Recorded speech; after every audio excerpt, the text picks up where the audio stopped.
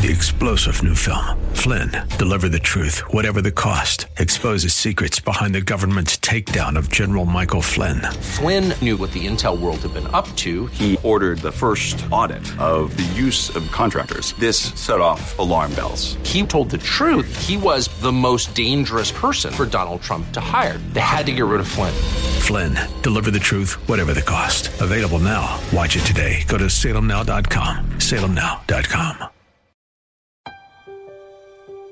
Now, during the first part of Jesus' ministry, people were attracted to him and came to him. When the time came that their allegiance was tested, the true nature of their faith was apparent. Welcome back to another edition of Study Verse by Verse with Pastor Leighton Sheely from Church of the Highlands in San Bruno, on the web at highlands.us. Yesterday, Pastor Leighton was talking about the followers of Jesus as described in the 6th chapter of the book of John. Some were turning their backs on Jesus. They defected from the movement. Some were fair weather friends with him as long as things were going well. And some were in it for what they could get out of the relationship from a selfish perspective. And the list continues today.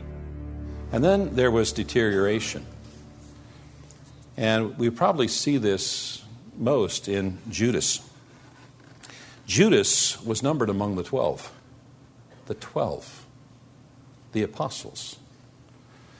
He could have become a hero of history. And instead, he is known by those who love Jesus and those who don't as a villain. He might have become a saint, but instead his name is associated with shame and treason. There's a story of an artist who was painting the Last Supper. And it was a large picture. It was a demanding picture. It took him many years to paint this picture. And he began with the face of Jesus. And so he went and he found a young man that had a face of purity and loveliness and brought the man into the studio and sat him down and paid him to be the model so that he could use that man as the model of the painting for the face of Jesus Christ. And bit by bit, over the years, he would go and he would find somebody who could be the model for the various apostles, the various disciples. And he would paint their pictures. And at last it came time to find someone who would model the face of Judas. And so he went out into the lowest haunts of the city and into the dens of vice. And at last he found a man with a face so depraved and vicious as to meet his requirement. And so he invited the man to come in and paid him to be a model. And as he was finishing the painting of the face of Judas, the model said, "You painted me before." "Oh, surely not," said the artist. "Oh, yes. I was the face of Jesus." The years had brought some terrible deterioration. The years can be cruel. They can take away our ideals, our enthusiasm, our dreams, our loyalties. They can leave us with a vision for life that is smaller, not greater. They can leave us with a heart that is shriveled instead of one growing in the love of Christ. Verse 67, so Jesus said to the 12, "Do you want to go away as well?" Now, this is the first occurrence in John's Gospel of the term the 12. It is found often in the other Gospels. It's only found here in one other chapter in the Gospel of John. And this is a dramatic moment when Jesus challenges the 12. He says, "Do you want to leave me as well?" Now, the form in which this question is phrased in the original language is phrased in such a manner that he expects a negative answer. Verse 68, Simon Peter answered him, "Lord, to whom shall we go? You have the words of eternal life, and we have believed and have come to know that you are the Holy One of God." Now, this question was addressed to all 12, but Peter decided to be the spokesman, which happened often, by the way, in the Gospels. He was impetuous. He was ready to jump to conclusions. He was capable of exceptional ineptitude. But he was also capable of astonishing heights as well, as is exemplified here. And his affirmation in verses 68 and 69 identify two marks of a true disciple. He says, "We have believed." That indicates that there is a spiritual birth. There is faith present. And then he says, "Lord, to whom shall we go?" And that marks faithfulness. He's saying, we're staying with you regardless. And that marks character. And the perfect tense of the verbs translated "have believed" and "have come to know" conveys the idea of an act that was completed in the past, but it has ongoing or continuing results. The initial faith of true disciples results in a continuing commitment in loyalty to Christ. Unlike the false disciples who had decided to abandon Jesus, the 12, except of course for Judas, made a pledge to continue following him. And in this way, the author, the Apostle John, contrasts the stark difference between those who are fickle and those who are faithful.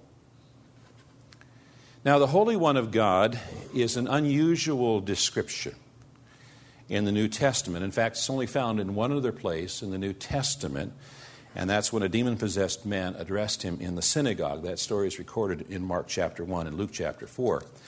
But it does remind us of a title of God that frequently occurs in the Old Testament. In fact, 121 times, I believe, where it's a title of God, and he's called the Holy One of Israel. And so Peter, using this title, assigned to Jesus the highest possible place.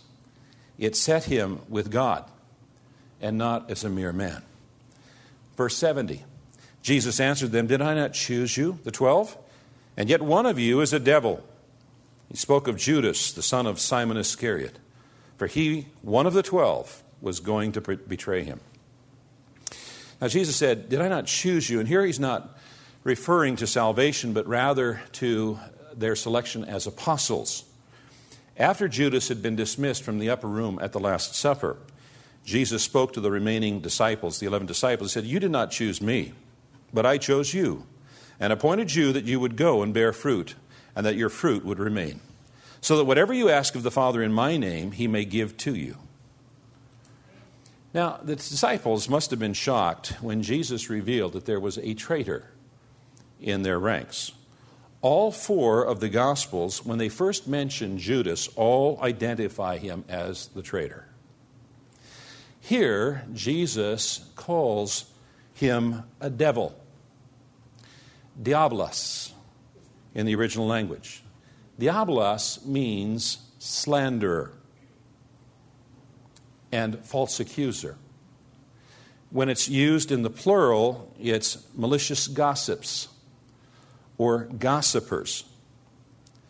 People who slander and gossip are devils, for they do the work of the devil. Satan, the supreme adversary of God, used Judas as his tool in opposing the work of God. So, if you're in the presence of someone who is gossiping or slandering, you could call them a devil. They might not like that. In which you could say, well, I was just following the example of Jesus Christ. Now, Judas was the son of Simon Iscariot. Iscariot is derived from a Hebrew phrase meaning man of Kerioth. Kerioth was a village in Judea, and there was also another village of the same name in Moab.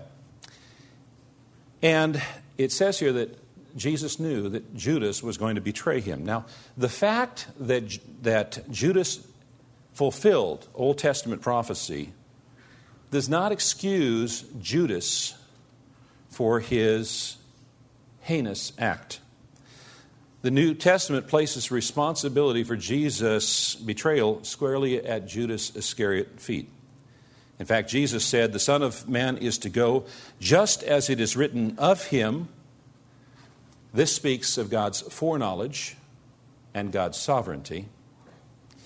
But woe to that man by whom the Son of Man is betrayed. It would have been good for that man if he had never been born.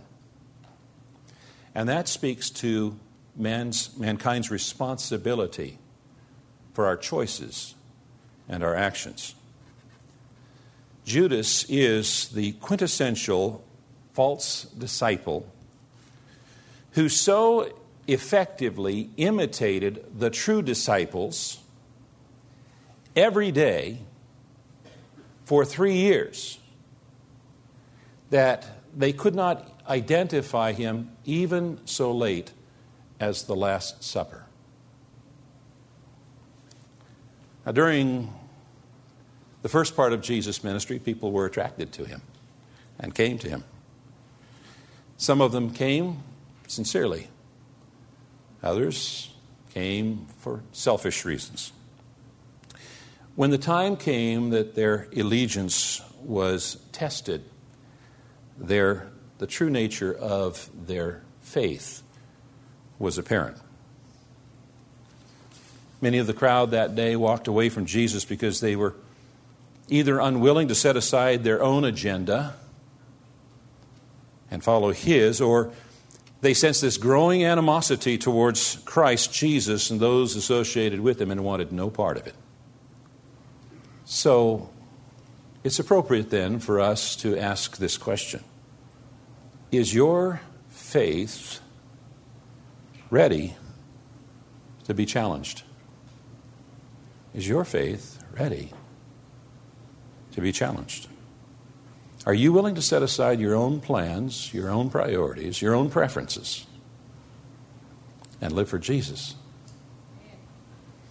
Are you willing to be ridiculed because of your devotion to Christ Jesus? Now, American Christians have had it incredibly easy, being in a nation that has been one nation under God. But today we're living in a culture that is increasingly anti-Christ and anti-Christian. So question: are you going to follow the crowd in order to fit in? Or are you going to stand firm in your conviction and testimony?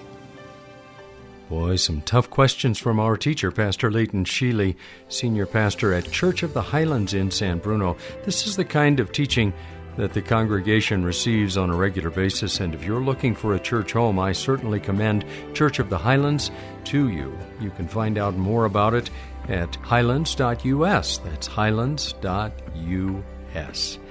This is a broadcast ministry called Study Verse by Verse, and we'll move into the 7th chapter of the book of John next week. I hope you can join us. I'm Mike Trout. Thanks for being with us today. Have a great weekend, and do join us on Monday at this same time when we'll once again open the Word of God and study verse by verse.